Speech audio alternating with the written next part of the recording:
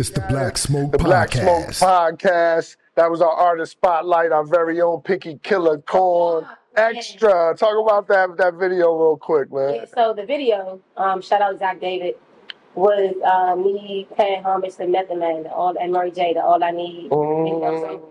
I like to Getting your creative bag. Yeah. If you look at my videos, that's my shit. Like, yeah, and this is like this second. This is the second one that's been retro. Yeah, right. We did the Friday. The first one was like Friday.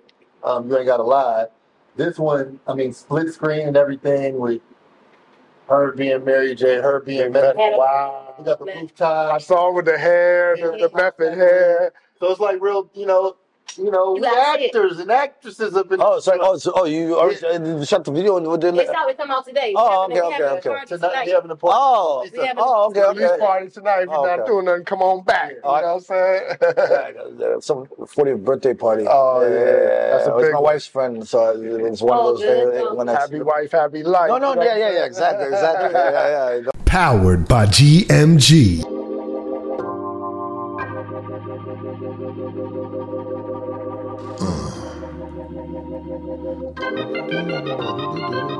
Something to feel on her booty too. From the heart.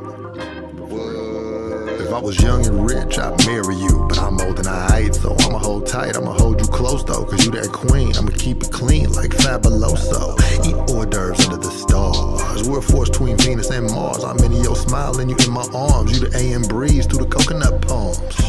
So I can keep it calm.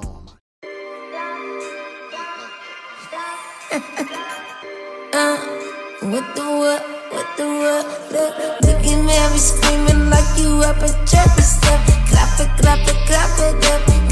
up, drink the shit, up,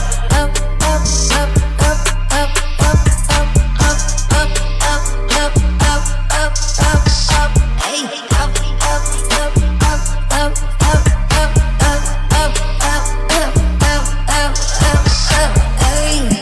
she's working, balls popping, panties dropping, motherfucking albums ain't no stopping, up and stuff, like them bottles that be popping, ain't no stopping.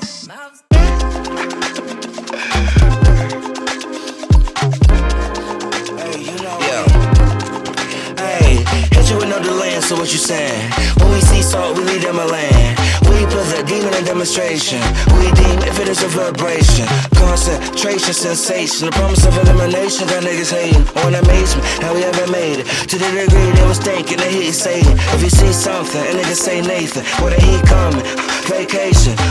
You niggas play PlayStation. I've been trying to set fire to this great nation. Hopped out of wealth if I told you so. Keep that relationship, what you're talking about. Yeah. So we were talking about MTV Jams, BET Jams, the wave is waving, gatekeeping, hate keeping, and all of that. Bottom line is you were doing amazing things for the culture from inside of some of the biggest platforms in music at the time, and still to this day, BET, MTV, and then from there, the next move from MTV, how did Trip? So what happened was my last 2 years programming MTV Jams, I did it from Atlanta. Okay. Right? And I was working from home, but it was way too ahead of its time because what happened was I paid the price politically, where we didn't have video conference, wasn't that big at that time, WebEx. You know what I mean? Skype wasn't that big, whatever, that time. At least not in the thing. So there would be meetings without me, in New York. And so I started seeing how things were moving and started exploring other options. And Puff called. Literally. Actually, it was Bentley called. Because Bentley was at some party with Puff. And then it was like in the morning, it was in the middle of the night. And then Bentley was like, yo, Puff wants to holler at you. And he hands the phone to Puff. He's like, yo, Playboy, what they saying about me over at MTV? Because he was starting a network, a music network, Revolt. He was like, what they saying about me at MTV? And I actually had texted him when they first hit the press and said, yo, what's going on with Revolt? I'd love to consult or something, right? And he said, he hit me back, no, it's too early. You know what I mean? So Bentley put a bug in his ear. Michelle James, I think, was his chief of staff at the time. I interned with her at a BET here in DC. You know what I mean? So That's why I think you she always put, be yeah, nice. I think she put a bug in his ear, and there's someone else who put a bug in his ear. Sean Prez. Sean Prez put a bug in his ear. Big So Prez. all of a sudden I get the call. Like, it wasn't out of nowhere. All these people putting bugs in his ear. And then he was like, yo, what do you say about it? He's like, yo, I want to talk to you about this revolt thing. What, come to New York, what? So what I did was, all right, cool. Because he didn't know I was in Atlanta, right? He thought I was in New York. I was like, no, I'm going to go to New York. And then they were like, oh, you want to fly you out? I was like, no, I don't want you to fly me out because if I don't get this gig, I'd rather pay myself. If I don't get this gig, then it becomes like this weird thing with MTV and, you know what I mean? A conflict of interest. Right. So I said, I'll pay for myself. I'll go to New York, sat down.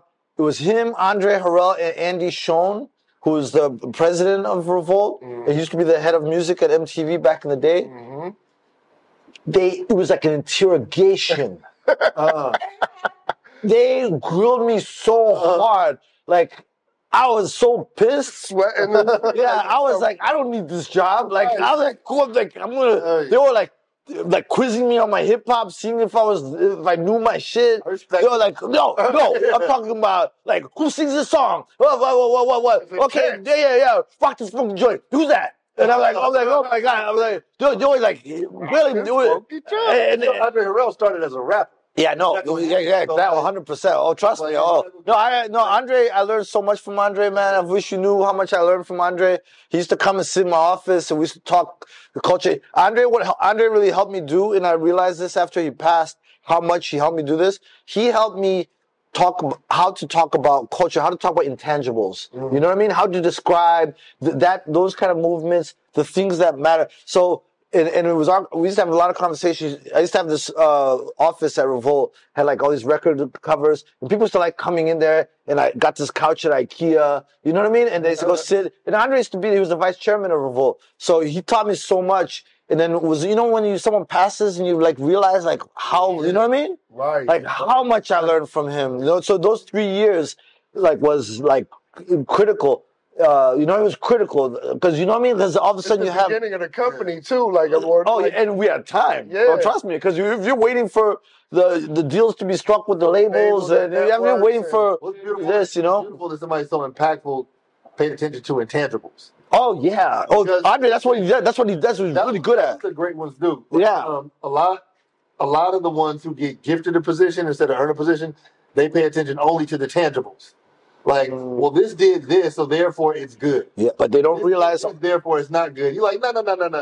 Yeah, there's a whole lot of So it's dope that like somebody that. Yeah, you just energy, lifestyles. You know what I mean? There's And what's happening outside of this time in the culture? Like, what's the climate of the culture? Like, because at this point, technology is eating everybody's lunch. Yeah, like that radio. This is the time Vine was starting to come up. Twitter was becoming critical. Snapchat was entering the game. YouTube had become a staple. Like YouTube was not going anywhere at that time. You know, like. SoundCloud was really, really like booming at that time. So it was. SoundCloud didn't even start off for like it felt like an EDM. Yeah. That time was early, and then it was like almost like a takeover. You know what I mean? Yeah. So that was the moment. Was like that in between time where things were about to go full shift in terms of. The technology was having the monetization of technology was starting to shift. You know what I mean? The technology was already happening. Yeah, they were trying to figure out how to make money off of it. They hadn't figured that out. That was big, like a little before that on like LimeWire. Yeah, LimeWire, yeah. Hours every day on LimeWire. Yeah, but nobody was making any money off of it. I know. Yeah. You were looking for the high quality CD quality. Yeah, me too. I had it with the little green, with the green and yellow lime right there. Yeah. I used to be on LimeWire. Yeah. I loved LimeWire. And then, but that was that time. So that's the other thing about me in my journey. And I've told this to my wife is that Revolt. All of a sudden, I was an OG. I didn't know that. They were calling me OG. So you had people like Video Chris. These are people who worked at Revolt. They were all young kids. Video Chris and J.O. and Besa and Dana Jeter and L. And, you know what I mean? They were all like Hey, OG. I'm like, me? I'm OG. I'm a me. Hey. But what happened was they were the ones who were putting me on to all this stuff that was happening. You know what I'm saying? They were fueling me, and then they got me out of like that Viacom mentality because I still had some of that, and I didn't even realize it. So Viacom did not deal with intangibles. No, it did. They didn't deal with Future. They deal with did. their business. Yeah. It was there. They weren't trying to adjust and weren't seeing like the future right away. Well, because Nielsen, they had ratings pressure. They had bills to pay. You know, it was radios to come to. Yeah, like, no, 100%. So what happens is, and I don't want to comment on radio or anything else, but what happens is when everything becomes about the ratings, you become an ambulance chaser, right? So you're just looking for that lick. Innovating You're just looking for the lick. You're not thinking about like the holistic. And you're doing a lot of copycat. You're watching what everybody else is doing. That's work. Oh, let me do that. Yeah. Automatically second place. Yeah. So and if you get first place, it's because you did better, and then boom, right? You know what I mean? But what happens is, that doesn't like. It's kind of like a survival kind of thing. And what happens, it happens to executives, it happens to companies. It's part of brand maturity where you have to retain this status or this size or, you know what I mean? Or these profit margins. And it messes up your ability to take a chance. Exactly. And that's what fuels where we're at now. All of it. The podcast boom, especially podcasts were happening then already, but it wasn't what we think of in the current form. But then the rapper podcast started booming, and Revolt and Joe Budden started, because people don't realize, and this is the problem, some of the issues I have with podcasts, for the rapper podcast, coming from radio, it get a little hard to listen to because they don't come from the interview world. They come from getting interviewed, not from giving interviews. Yeah. So sometimes the interview, the long form start to finish interview, I just check out. Just give me the clip. Whoa. Give me the clip. I have a different point of view though. You were watching the whole joint. I don't believe podcasts are interviews. I believe podcasts are conversations, and the appeal is voyeurism. That's my Viacom. We're eavesdropping. Yeah, we're eavesdropping on their conversations because I watch all of them. I watch $1 Million Worth of Game. I watch Dream Champs. I watch Joe Budden. I watch My Expert Opinion. You have one that I watch you like more than the others, or resonates more. Not even about liking. Even if I did, I wouldn't be able to say. Okay. You know what I mean? Like, you know what I mean? Like, I wouldn't even be able to say. Because they could move them up to the top. But yeah. Also, I don't want anyone to like feel. You know, all these earn your leisures, earn your leisures. Yeah. I watch all of them, like in rotation. Well, I'm closest to $1 Million Worth of Game because of Wallow. Yeah, exactly. So we work on avenues. So when I watch, at least when I watch, I'm telling, yo, man, I really like how you guys ask Stephen A. this or whatever. You know what I mean? So in terms of that, like I'm closest, you know what I mean? But that's more of like the relationship. Right. But the conversational part is banging. Like when I look at the old hot boxing with Mike Tyson when he first started. Yeah. It was the black and white version, not like the color version. It was like a real conversation, and it was like kind of like, dang, I'm fly on the wall. That was tight. I'll be washing my dishes while I'm listening. Like I'm not just sitting there just watching. I'm doing other things during, you know what I mean? Because you're talking about an hour, 2 hours. Yeah. That's a game or a movie. Yeah. Right. So check this out though. So this is like, during the pandemic, I had nothing to do. Yeah. So I watched all Sugar Ray Leonard's fights, and then that led me to watching all Johnny Carson. Wow. Right? Just because it was like some 80s. And then David Letterman. And Johnny Carson and David Letterman were both like expert conversationalists. Yeah. And that's what made their shows really cool. Like it wasn't slapstick at all. Yeah. So now I feel like we've come all the way back into the place where we're willing to watch a good conversation. But you know what I'm saying? It's got to be a good conversation. Well, yeah, but also or a juicy conversation. You know what I mean? Where somebody's kind of like slipping and not like, you know what I mean? Like, you know what I mean? But your mom's calling. Like, no, that's my wife. Oh, okay. It's okay. No, because that's the one rule. If mom's call you pick up, like, you know. She's my kid's mom. Okay. You know what I'm saying? Okay. All right. So look, Revolt. We rocking at Revolt. You know what I'm saying? We doing that thing, but then you make another move along the way, like you move again from Revolt. So you know what's funny is when I was at Revolt, Pitbull, I knew Pitbull from my MTV Jams days. We used to support his videos when he was like, you know what I mean? Like down with like all the Kulo and, you know what I mean? Tuma and all those records and all that stuff. So what's funny is the day I got my citizenship, Pitbull invited me to his concert at Staples Center, just like a personal invite. Like we didn't even play like pop sounds on Revolt. So he wasn't trying to get airplay or nothing. He was just like, yo, Papi, I'm going to be in LA. Come through to a concert. But he was at the Staples Center, though. Him and Enrique Iglesias. It was him and Enrique Iglesias. It was like co-headlining. It wasn't even like he was opening. And so I go, I'll never forget this.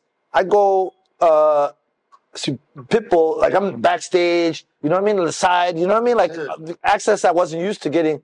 And then I'm seeing all these people singing along all these songs, and I didn't really know like a lot because after a hotel, you know what I mean? Yeah. Like he went like very top 40, like in terms of the sound and the format. Right. So I didn't know a lot of songs, and I was like, wow. I was like, yo, he really did it. Like I remember him walking around with Purple and Big T. Yeah, you know what I mean? Like he had mixtape, like you know what I mean? Like he would hand to hand. So I was like, yo, this guy really. Yo, I got to do something different. Something's got to change. This was the day I got my citizenship. Literally, that I was still in my outfit from like interview swearing in. No, the interview was before. This was swearing in when you go. Everyone's like, you know what I mean? Like whatever. So I was like, man, I had to do something, like you know. And I also had this, like, and I'm passport, like you know what I mean? I had to do something. And so I did a decision tree. Where I said, hey, if I stay in TV, I do this. If I stay in LA, I do this. If I, you know what I mean? Like literally, if I stay in music, I do this. If I get out of music, this is where I'd like to be. It was all my wishes. Was this pen on paper? Like yeah, pen on paper. It literally, even like, which is ironic, was Spotify and YouTube were all in that. Because I'm trying to think of where are my skills transferable. You know what I mean? Like all this experience, I don't want to get out of this. Yeah. But where would they value this? You know what I mean? So it was all that, and then I called my boy EP. The EP, that's like my brother. Like you know what I mean? So I tell him everything. So I was like, yo, whoa, what? I'm thinking about getting to like I was calling it the digital. Like you know, getting out of this cable TV stuff and going to digital. And what? And EP had just finished Time Is Illmatic. So he starts looking for a job because the documentary? Yeah, documentary. Yeah. I worked on that. That was recently. That was like 6 No, this is 10 years ago. It was No, 2014. Okay. Because I was the original part of the Time Is Illmatic team, but I dropped out. 1-9 and EP continued. It took 10 years to finish. Okay. So I was on it in the first 5 years. So that's 2014 because it was supposed to be a DVD for the 10-year anniversary of Illmatic of 2004. It took 10 years to finish, so it dropped in 2014. So that was 9 years ago. It was 9 years ago. So EP was looking, and somebody sent him that job. And I said, dude. And I told him, he was like, dude, apply for the job. Like, that's the head of hip hop at Spotify. He's like, stop playing. This is you. Like, do you know what I mean? Like, feel like this is you, bro. Like, etc. Wow. So I went and hit my guy, Graham James, on Facebook. Because me and Graham worked together at MTV. He was doing publicity, public relations at Spotify. I said, do you know anything about this? And he was like, yo, send me the resume. So he sent it to Doug Ford, who became my boss at Spotify, right? So he's the one who forwarded you know what I mean? So literally, I didn't even have Graham's number. I had him on Facebook. So I hit him. He even responded, and I didn't see the response. Wow. I went back to follow up, and he had responded like a day before. I was like, oh, snap, I missed this. Like, you know what I mean? So Graham is the one who we worked together at MTV. He's the one who forwarded my resume, and then I missed the interview. I missed the interview. It was the day was it it was the day. It was when To Pimp a Butterfly came out. Oh, I love that day. Yeah. Day in April. Yeah. It was like the interview because that was music was still coming out on Tuesdays, I think, right? Yeah. So what happens is my interview. I was in LA, and I miscalculated the time difference. So that wasn't even that long ago. Dang. no, it's not 9 years ago now. Yeah. Like 8 years ago now. Like you know what I mean? Time flying. Yeah. It's not a lot long ago to you, but somebody was in the 4th grade. You know what I mean? They're a senior in high school. And they're like, yo, that was a long time ago. Right? So what happens is I go literally. I'm driving. I'm blaming myself. Like I'm writing my journal. Like yo, I fucked up. I had this interview. I practiced Google Meet or Google Hangouts the night before. I'd never done Google Hangouts. My guy Owen Leinbach practiced with me the night before how to use Google Hangouts because I had never used it, and that's what they use. Right. So I'm like up early, had coffee, fresh, and then it was like, you there? I had missed it. Oh damn. So I go right home. I just miscalculated. And I was in the kitchen, like, drinking coffee and preparing. And then I was like, damn, I blew this. And I go and I write in my journal, like, yo, I messed this up. I had to get out of my system before I go to the office. You know what I mean? Messed up, missed opportunity, I'm really admiring the way you got this relationship with your journal too. Yeah. Well, that's how you get out. But also it helps me regulate my emotions. You know what I mean? Like you know what I mean? Like you get out of your system. Yeah. Now it's you know what I mean? Like so, you know what I mean? So and then you also think things through. Like you know what I mean? Like and without judgment. Without judgment. Yeah. So what happens is I go in my car. I'll never forget. I'm on Hollywood Boulevard. I'm about to get to Revolt, and I had now put it on my phone. And Doug is like, "Hey, I can meet now." I did a U-turn right there. Right, it was like Hollywood and Vine. I did a U-turn. I said, "Give me 2 minutes." U-turn. I was like, I don't care if I get fired. Like it was one of those type of moments, right? We ended up having an interview for like 2 hours. Like it was the greatest conversation. It was the greatest conversation. Right. And then they had me in Sweden. Like they were like, yeah. Now I have an American passport, so I'm going. I had no problems getting in. I didn't have to have a visa. Yeah. They're like, hey, welcome to Sweden, and I'm like, that's it. Like, yeah, I'm gonna get a taxi. I was like, what? What? I don't need to go to the back. Y'all don't need to. Yeah, the detention and get interrogated. Yeah. And they were like, do you know so and so? Like, no. Like, yeah. None of that. That's happened a lot. No, this is Spotify. Spotify. This is for the transition from Revolt to Spotify. Yeah, that's how that happened. Literally, I just gave you the play-by-play. I don't think I've ever given the play-by-play. That's how that happened. Wow. That's exactly like literally from someone saying. It almost didn't happen. On a few occasions, like, you know what I mean? A few occasions, you know what I mean? But it was cool. But I always like to give credit, like the selflessness, like EP could easily said, like, nah, like, you know, he was like, oh yeah, like he literally, I haven't. Having good people around you. Yeah, I have that. If I go to my text messages or my email or whatever, I can find it. Like, nah, bro, stop playing around. Like, you go do this. Like, you know what I mean? Yeah, they definitely could have kept it to themselves, or just even if they wasn't going to use it, like didn't share. Yeah, but we were interns together. We were like hungry together. Like, you know what I mean? We you know what I mean? So obviously you transitioned to Spotify, and so streaming, playlisting, all of this is happening. This is the forefront of this era emerging in our music culture, the streaming wave, playlisting wave, and then of course, you're a part of one of the biggest hip hop playlists ever created, might be the biggest, Rap Caviar. So, well, the thing is this. So I was in Sweden when they asked me, like, yo, what do you want to name this, right? And I looked at a picture of Puff. Right. And that's where I got the name from. Like, I was like, because Andre used to talk about Ghetto Fabulous, you know what I mean? And having flavor, and you know what I mean? Like, he used to always criticize.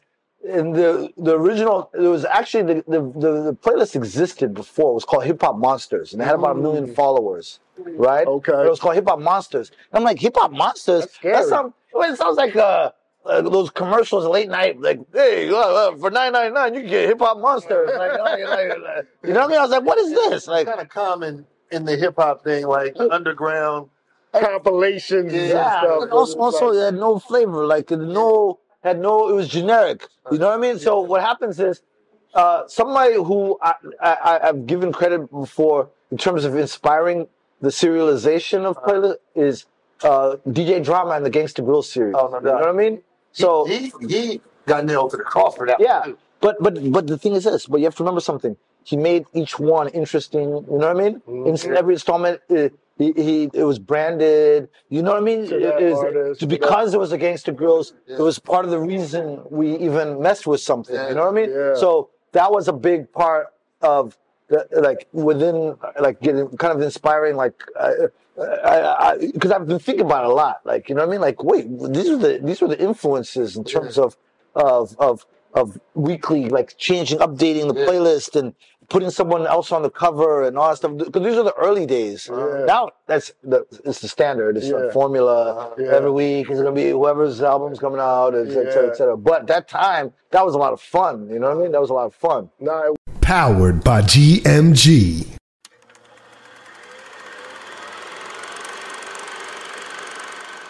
Number one in your life's blueprint should be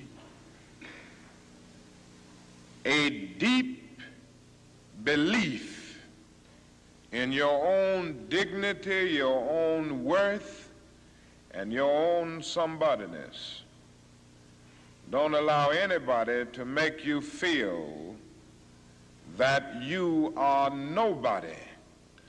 How many of those listens are connecting directly to your song on that playlist? Like, to me, that's where the disconnection was. I see a lot of artists right now that do have, this millions of streams and this, but they can't sell out a concert, or their record drops and they only move 2,000 the first week. So now it seems to be less connectivity in the playlisting world. Well, I think that it's still early. You know what I mean? And when it comes to any kind of world or anything new, once it stops being new, you know what I mean? Some of that novelty wears out, et cetera, et cetera. But the playlisting model is new. Well, the playlisting really comes from radio. Yeah. Because what happened is this. Is radio would update their playlist once a week. Heavy, medium, light, mixed show, you know what I mean? Et cetera, right? And then video, when MTV and BET was invented, they basically was a bunch of radio programmers who started programming video, so they modeled it. Yeah, your power. Right. Yeah, exactly. So what happens is the streaming services, that's just a more linear version. It's, you know what I mean? It's like, it's more a la carte where you can skip, you can start anywhere. Yeah, because the playlist, then you choose how many times you play the song. The playlist doesn't choose how many times you play the song. So what happens at radio and even video, once a week, the labels get a playlist. Right? Yeah. We used to fax it in the fax machine, right? So the modern day streaming playlist is nothing but a replica of that weekly playlist that used to be sent out to the labels. You didn't see the playlist. Like the consumer. Yeah. Just the program directors, the music directors, and the promotion people, and then at the marketing meetings, they would discuss what got added to that list. So the DSP streaming service playlist is nothing but a replica, is the business to consumer version of that, which was business to business. That was a business to business piece of paper. So how do you know what I mean? So that's all it is. So like when you see a playlist say just added to Rap Caviar, that's called in radio, that's ads. Yeah. So that's just been ad. How do they decide? How do the days decide whoever's programming the list? Whoever's programming decides. How does that programmer listen to all the stuff to know what? I don't listen to. So listen, most lists are concentrated to something like some sort of format. Yeah. With like Rap Caviar is rap. I used to listen to rock playlists. The first verse and the hook, and then I got it, because my philosophy was from statistics, a sample. If I take my spoon in the soup, I know if it's hot. I know if it's salty. I know if it's spicy.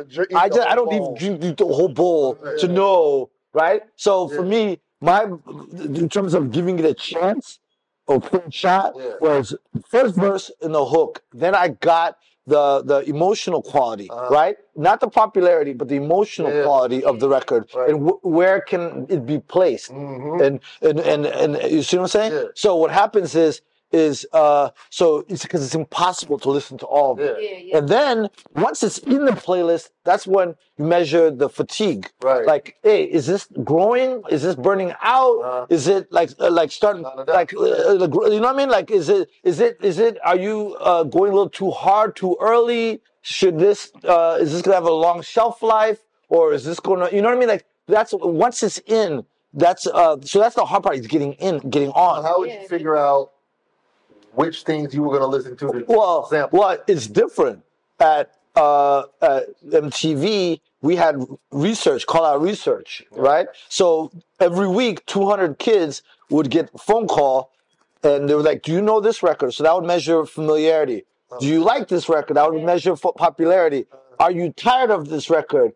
Are you a heavy viewer or a casual viewer, etc.? So every week we would get these reports called call out research, and a company who MTV hired would supply this, right? And you would have an idea of what the heavy viewers, because you didn't want to punish the heavy viewers by overdoing something. Like, okay, they're tired of this. But think about that system for a second. Radio did the same thing, because you 200 kids a week, but you're in 100 million households. Yeah. So that weighting system is like, it's you know, it's like there's going to be a lot left out. But my formula was, I used call out research to determine what I was going to drop. It was like, that was more of like, I didn't use it to tell me, because there's always, so we used to have BDS, which was radio spins. We used to, because you have to remember, let's say music video, at that time, it was a big investment. So in order to get that investment from the label, you had to have a little bit of traction. So I used to use BDS, SoundScan at the time. I used to use Polestar. Polestar would say the shows, are they selling out? Oh, yeah, they did the Fillmore, but only 50% of the tickets were sold. You know what I mean? Like, you know, like Polestar. Yeah, no, Polestar. And then when I got to the streaming services, they were very equipped. The in-house dashboards could tell you skip rates and tell you a lot of stuff. If people were searching for something, organic activity, searches, what next? I don't want to talk too much about it, because I don't want to like say something I'm not supposed to say. But what happens is those, but this is where the culture comes in. There's a lot of off-platform signals. Yeah. People doing festivals and people knowing the words or discovering. What people play on other clubs. Clubs. Nobody's measuring what's playing on the strip clubs or the clubs. No one's saying, oh, you go to a strip club and you see the stripper sing to the DJ, nah, not this song. Like, you're like, oh, man, that's a brick. Like, you know what I mean? Like, because it's not bringing money. You got to be outside. That's what I incorporated in my time in programming at radio, was like, call out not telling me nothing, because the call out's telling me that first of all, at a certain point too, even call out became outdated because people wasn't on their phones, landlines, 100%. Like that. So just right there, my mind was like, whoever is actually answering these calls and going through this research, I might not want to take their what they say as the end all. And also, those aren't the cool kids. I would go outside. Cool kids are not picking up their phone. I'm outside where the cool kids is at. I'm at the malls. I'm at the clubs. I'm at the kickbacks or whatever it is. Or my kids is there, and I'm like, "What's happening?" Oh yeah, let's. I lived in Harlem, like during the time. Let's say when I was a Spotify, I lived in Harlem, right? Actually, I lived in Harlem even at YouTube. So what happens is the red lights, what was playing in people's cars. If I'm hearing Young M.A. Ooh, every 5 seconds, you know what I mean? Right. Before it's on the radio or before, you know what I mean? But panda. Like, yo, like, what is this song? So even I used to like looking at Shazam every once in a while. Like, you know what I mean? Like for other parts. So those off-platform signals were just as important. That's where the culture, that's what the outside part. But this is what I learned at Revolt, is that you don't have to be outside just you, because you're one human being. Right. You can have cultural touch points. If you enjoy talking about music, if you enjoy exchanging music, you enjoy sending music on group chats and people sending you music, etc., right? You can have cultural touch points everywhere, all over the world, and they'll enjoy talking to you and putting you on as early as possible. And that's where the passion comes in, because it's like, oh man, this is dope. Like, you know what I mean? And you don't lose that feeling, or you don't get numb to, you know what I mean, still staying excited. You know what I mean? Staying excited because they're excited. So their energy, so that's why I learned that at Revolt. Because Puff was like, yo, I want you guys to have cultural touch points, like talk to the kids, like listen to the kids, like that type of energy. You know what I mean? Were you there when Joe Budden first came over and the podcast? I was after. That was after. Yeah, but did you see at what point in that journey did you see the podcast content game starting to emerge for our culture? Combat Jack. Yeah. You know what I mean? Like Combat. So I worked with Reggie. His name is Reggie Osei. Yeah. I worked with him at MTV. Yep. So I remember when I moved to LA, Reggie's all of a sudden reinvented himself as Combat Jack. Like I'm like, well, and he's just sitting there talking like it looks like a radio station. And also, I actually like to credit the Breakfast Club because the way that you know what I mean, that they edited and put it on World Star, put it on YouTube. Was like a podcast. Yep. You know what I mean? Like it's a radio show. Howard Stern? Was Howard Stern like I don't know. Father of the game? No, but I'm just talking about the way that they carved out the music and then they edited it and put the short forms out. Yeah, it was all over World Star. I used to watch it on World Star. I used to watch it on YouTube. Well, the Howard Stern show was the show. That was the show. Like that was a TV show and a radio show. Yeah, it went out, but it was his radio show. But they filmed it like a TV show too. So the Breakfast Club, I think, in hindsight, because it's a radio show, people don't give it credit for helping drive that art of conversation in our culture. Because our culture, the art of conversation, always existed. Oral tradition. That's in Africa. Right. That's how you tell your stories of your ancestors. That's how you know what I mean? Yeah. Like we don't write everything down. We tell. Right. We tell the story. You know what I mean? Yeah. Like so, what happens is Taxstone. You know what I mean? Like Dallas Penn was a blogger. No, Dallas Penn did he have? No, he didn't have. I never. He was a blog. That was more blog. That was the blog era. Yeah. Who else? Let me try to remember who were the early podcasters. Who was early? I mean, Nori kind of started. Nori. Drink Champs. Yeah. And then I remember with GGN. Yeah, that's right. Would that consider a podcast though? It would be now. Yeah. Well, the Nori. I remember when Nori started doing Drink Champs, he didn't want to be talked to as an artist. I'm a media guy. Like, you know what I mean? Like, like, you know what I mean? Like, he would be in town. He went on this whole thing. Like, I'm a media guy. For no show. Yeah. He'd be like, I'm a media guy. I'm one of you. Because I remember when he started saying that and everything. He'd be like, yeah, no, I'm a media guy. Like, you. Like being on Breakfast Club, they were like, you might want to think about having your own show. Because he was such a good guest on Breakfast Club. And that's how it happens. There's a lot of them in him. Joe was like that too. That's why it makes sense that I see people are trying to get into it too. Remy Ma, I know with the Breakfast Club having, Angela Yee going. No, by the way, it's never going to stop. I know it's not going to stop. I know it's not going to stop. Like social media. But like, like I see more personalities more artists crossing over into the media game day by day. You know what I'm saying? What is happening is at first I was like, how can people listen to all these podcasts, right? That's what I was like. Well, how the time of day? But then I realized something. Is that each podcast is going to have its own audience, its own lane. Yeah. And it's going to be like social media where you rotate. You know what I mean? Yeah. Where I can follow Shade Room at the same time follow Baller Alert. Roots you know what I mean? Roots, Questlove got a dope podcast like that.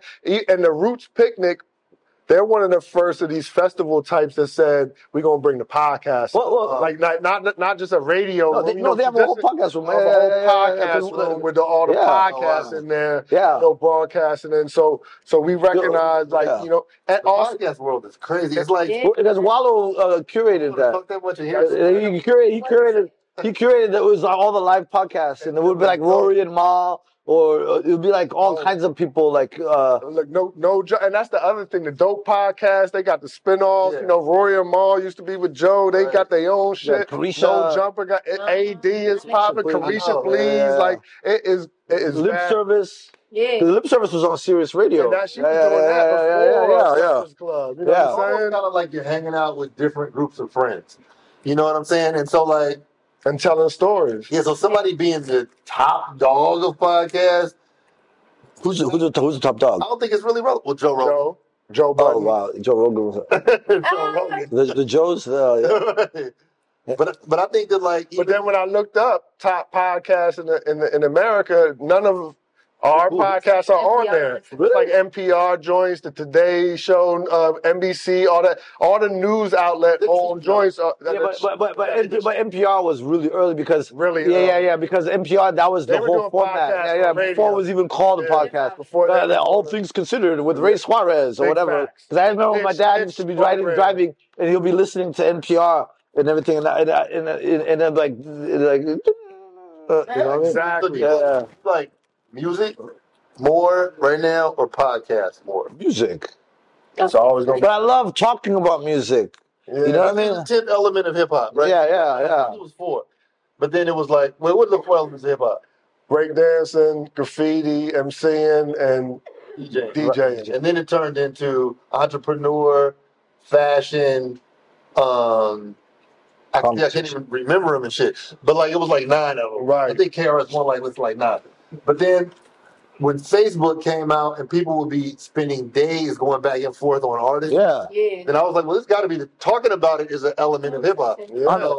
And we love talking about it. We can talk all day long. All day, all day. Literally, yeah. Like we're doing right now. Yeah, you know what I'm literally. saying? Talk Like, all day. And so like, this will forever exist in hip hop. I'm not sure if it's like this and other things, but why we got to rank who's better? Like, how come it's like... Because it's a competitive culture. It's a competitive culture. It's a competitive culture. Because I can't say myself. People like the top 5. I'd be like, No, it sometimes it gets too competitive, where it becomes divisive and not competitive. I think, you know what I mean? most of the time a list is drawn up by a platform, and I think platforms has recognized the energy that's created by these lists and how it draws audiences into a platform. And that's why you see a platform come with a top whatever list, because they know it's about to be a whole bunch of conversation. But at the same time, it could be brand suicide if you make a ridiculous list or a ridiculous number 1 and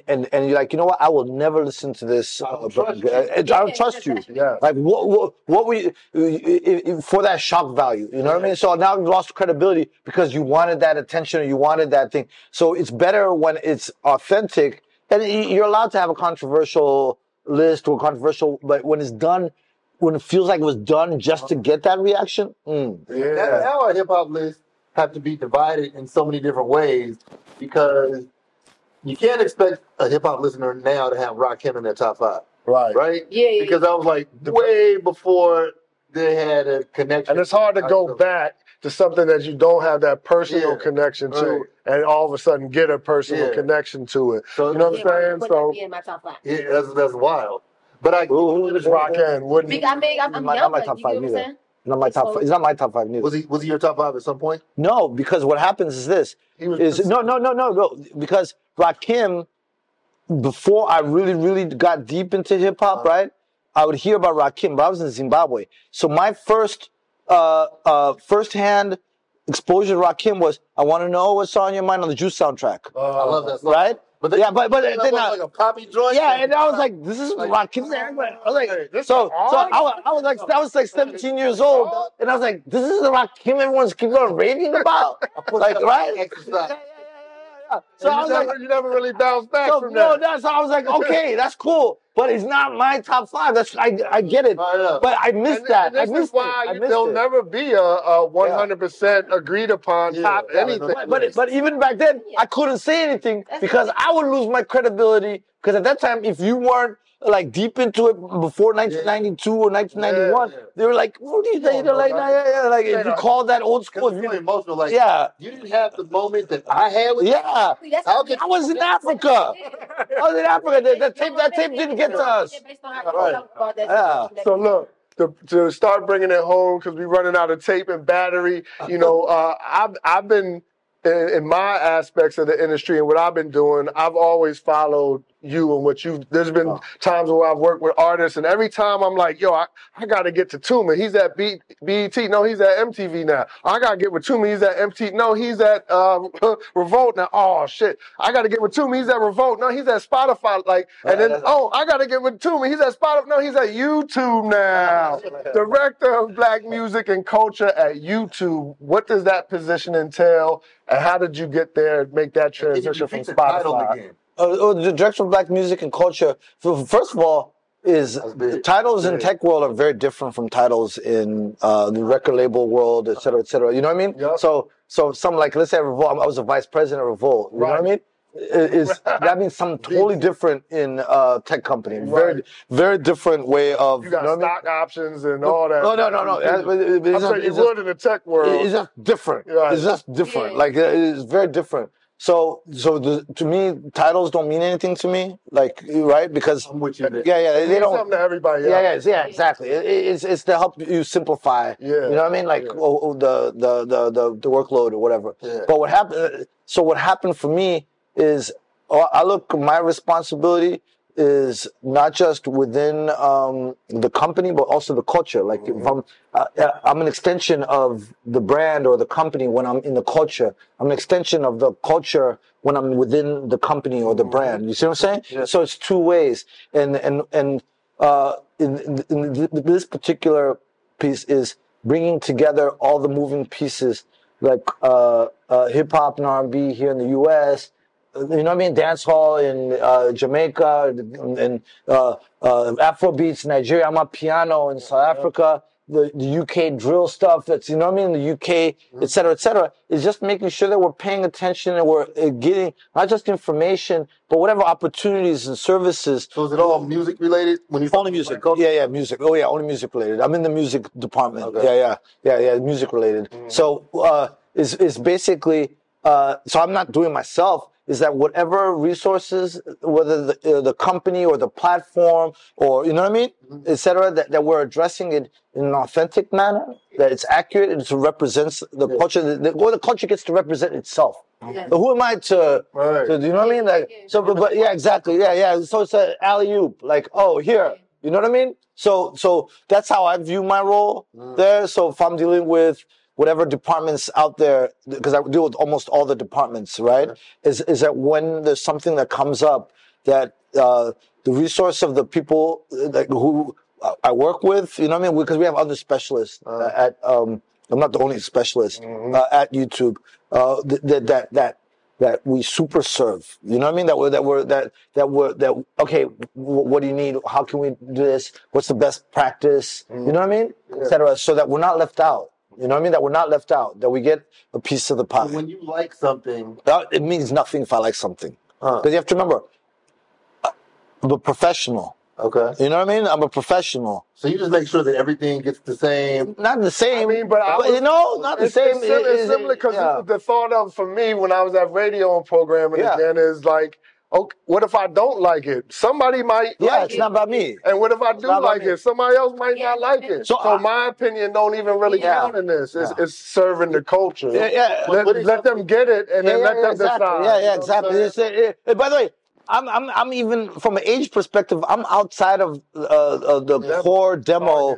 You know what I mean? I'm like 2 generations removed from Gen Z. 1733. No, I mean, well, I say, the ones that advertisers like. When you're in an advertising model, advertisers really like a certain age group that is still making its decisions, that's not set in its ways. That, you know what I mean? That are driving the culture. Yeah, exactly. You know what I mean? So. Yeah, that's a part. But what happens is this. So what happens is if I did it by what I liked, I wouldn't still be able.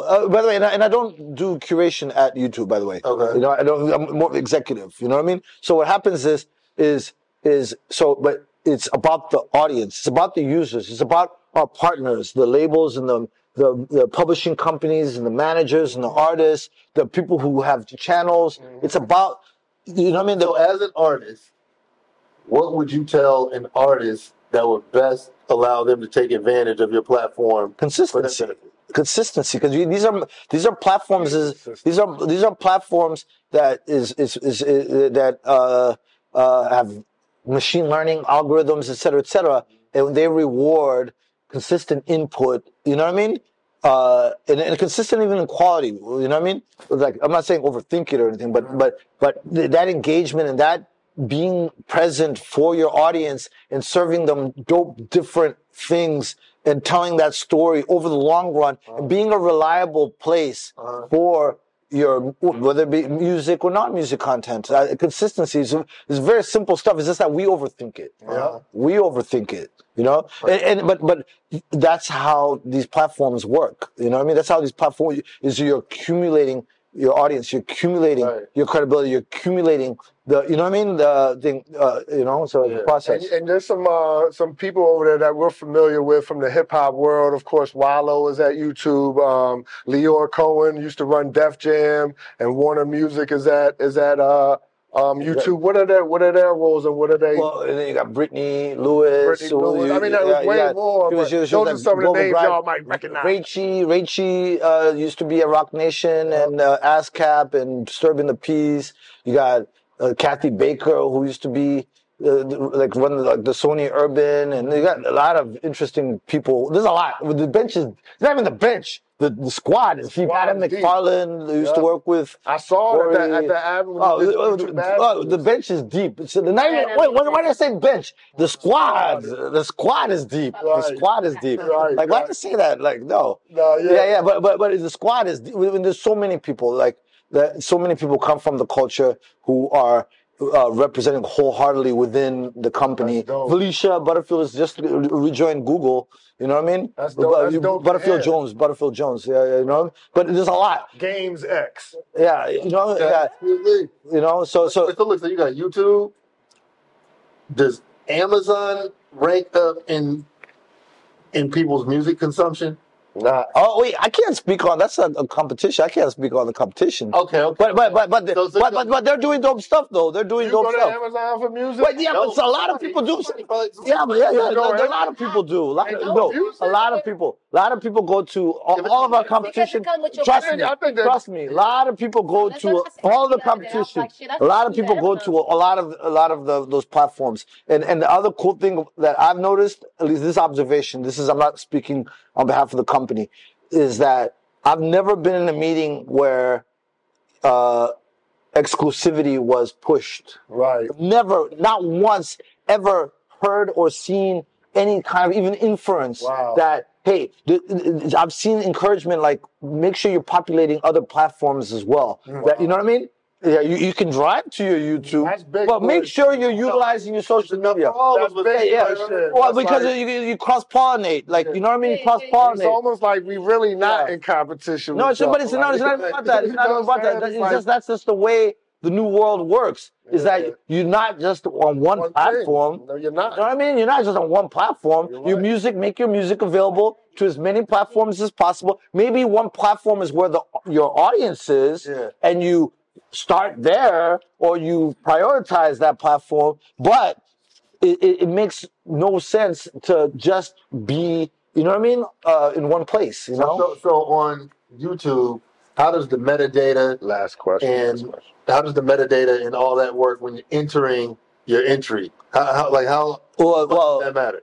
I don't know, but for official songs, you know what I mean, like for like YouTube Music and all that stuff, it has to come through a label or distributor, like DistroKid. Yeah, exactly. Yeah. A CD Baby, or you know what I mean, a TuneCore, or one of the labels, et cetera. But that's for the streaming service. That's for the YouTube Music, the subscription service. But on the platform, you can upload it yourself. Right. You know what I mean? Yeah. You can upload it yourself, but then there's a whole lot of... You know what? On DistroKid, they just came out with the upload your video also. Oh, really? So now I got to go back. Okay, you just schooled me. You just schooled me. Well, here we come. You just schooled me. I didn't know you could do that. No, that's dope, man. I mean, listen, we could talk for hours and hours and hours. I got personally 100 more questions.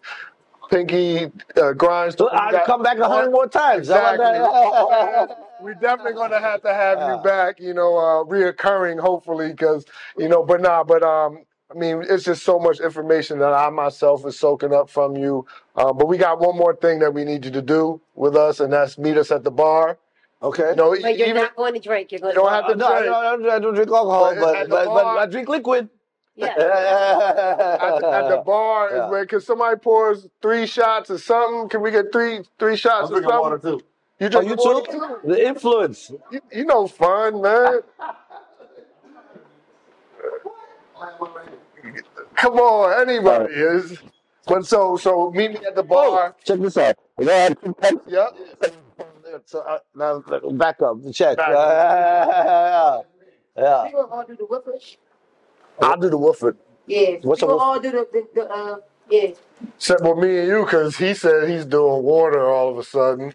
I'm Pacing himself. It's just one little shot. Just a little. It's just a little shot. Home. This peer pressure is serious. Now, at Meet Me at the Bar, not only do we have a shot, but we go over some bars. You know, so I'm gonna read some bars from a song from an artist, and we just gonna talk about the bars real quick. Which artist? All right, so this, I think, you know, what I thought would be interesting for us as a distinguished intellectual panel is to quiet on the set.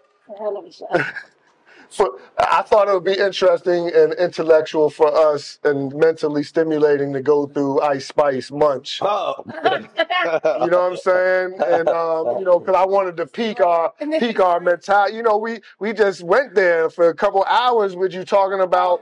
Went to the depths of hip hop and culture and corporate and consumerism. So I'm like, we gotta, you know, end it off with a bang. So we keep that level going. So Ice Spice Munch, you know, meet me at the bar. Should we take the shot for this? Is a. We're not gonna take this whole thing, but cheers. Hey, cheers. Oh, that's bad. There you go. Water. Jesus. We'll take the rest of it after. Yeah, after. Remember that song, Water, Ugly God? After you took it's nasty. All right, let's go. Meet me at the bar. Lyrics. Ice Spice Munch. Grah, stop playing. Go back. Where is it? You was my stitch, but it's The not double what it entendre. You was my stitch, but it's not what it seems. It's a homophone. Seem like, okay, I get it. Ice Spice. Okay, Ice Spice. Okay. I got that ready. I'm keeping it clean. Fucking with niggas that's toting the beam. Lee, put the guns down. Saying you love me, but what do you mean? Right? Because we tell people we love them all the time, but what do we really mean? It's pretty as fuck, and he like that I'm mean. Baddest bitch out, you shitting me? If you ain't a baddie, can't sit with me. I swear that these bitches my mini-me's. He wanted sex, niggas be dreaming. I'm from the X, niggas be scheming. I'm on they necks, this is not breathing. Thumbing a check, blow it in Neiman's. Wow. Wow. What, I mean, I don't know. Like I used to say wow. Yeah, no, I'm not saying wow. I'm not saying wow. I never really listened to it like process that. it like Process it. Yeah. So I'm not saying I'm not wowed like yo. Like yeah. Because you know we all hooked out. I just heard the hook. Yeah. All over social media, like everywhere you can go. And you were like, she ain't saying nothing. She can't rap. Not you, but I'm saying like I've heard like. I mean, she's a slick talking. Outside motherfucker, right? But like, it ain't like that rap is built like that. And then like, if she didn't have a fat ass, would this even be a thing at all? Ooh, Jesus. That's a good question. No, it's not about that. It's not about that. That hook caught on. That it connected, it's stuck. Yeah. The munch, the whole what? That's lingo. That's lingo. Let's be honest. That caught on. It's an earworm. Do you want to say it on TV?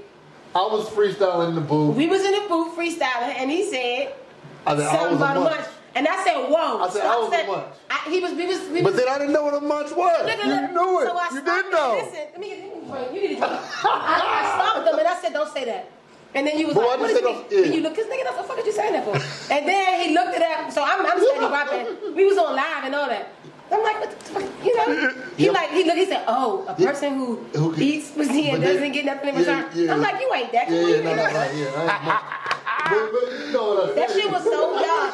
And listen to him. If y'all was there, we in our element. I'm drinking, he's not like it was. I'm into it, I'm freestyling, saying my shit. And I said, no. It was like, wow. You didn't know what it meant. It's a lot of females with a fat ass. There's got to be more than that for why Ice Spice is thinking. Is that the other? Well, you know what? Gilligan's No. But what you said is real. She had a visual identity. You have a visual identity. Thank you. So what happens is this. No. So it sticks. Yeah. So there's no mistake who, you know what I mean? Is that So that's a part of that. That's the offline consistency. I even got her in this rhyme that I'm about in this joint. So you all over? Oh, you got her in a few joints. But at a certain point, I put that live in the archives. Oh, shit. I'm gonna need people to see that shit because you was real serious. I know, but you was the ice spice. Like she got tail. Well, he's just imagine. You said serious. That's very DC. I'm going to raise DC, baby. It's not like ice spice. Right? And if she's walking up the street, you go, oh shit, I saw her. Right? You imagine if you was there. We in the joint. I'm like, what, nigga? I said, hold on. That's funny. When I first moved to DC, that was my first time hearing Merlin. He curved you, right? He curved you. Yeah. So, wait. Do they still say curry? Yeah. Okay. Curry will never die. Yeah. That was like that was a culture shock. This was 10 years before Right There. Right? This is way before Right There. Of course it was. Yeah. Are you trying to say we country? No, I didn't say that. I just said I didn't know until I moved here that there was a whole nother language. But you know, I think when young, jai this, jai Bama this. How do you say water? Water. Say water. Water. I say water. Water. Yeah, I say water. And I say water. Saying water is like weird to me. How do you say comfortable? Comfortable. Okay. I can code switch. I can speak proper English, right? But saying water would never happen. I'm gonna say water. I don't give a who I'm in front of. I could be in front of the president. Water. I can't say water. They say pop. When I was a kid, they say, and then I didn't know that they didn't say, because what happened was because when I moved to Zimbabwe they didn't say pop, so I thought it was a British English, American English thing, and then when I came back to the States, that's when I found out the rest of America didn't say pop. Yeah, it's definitely regional. No, I know, but it's like, hey, look at get a can of pop, like you know what I mean, like. On the West Coast, tennis shoes.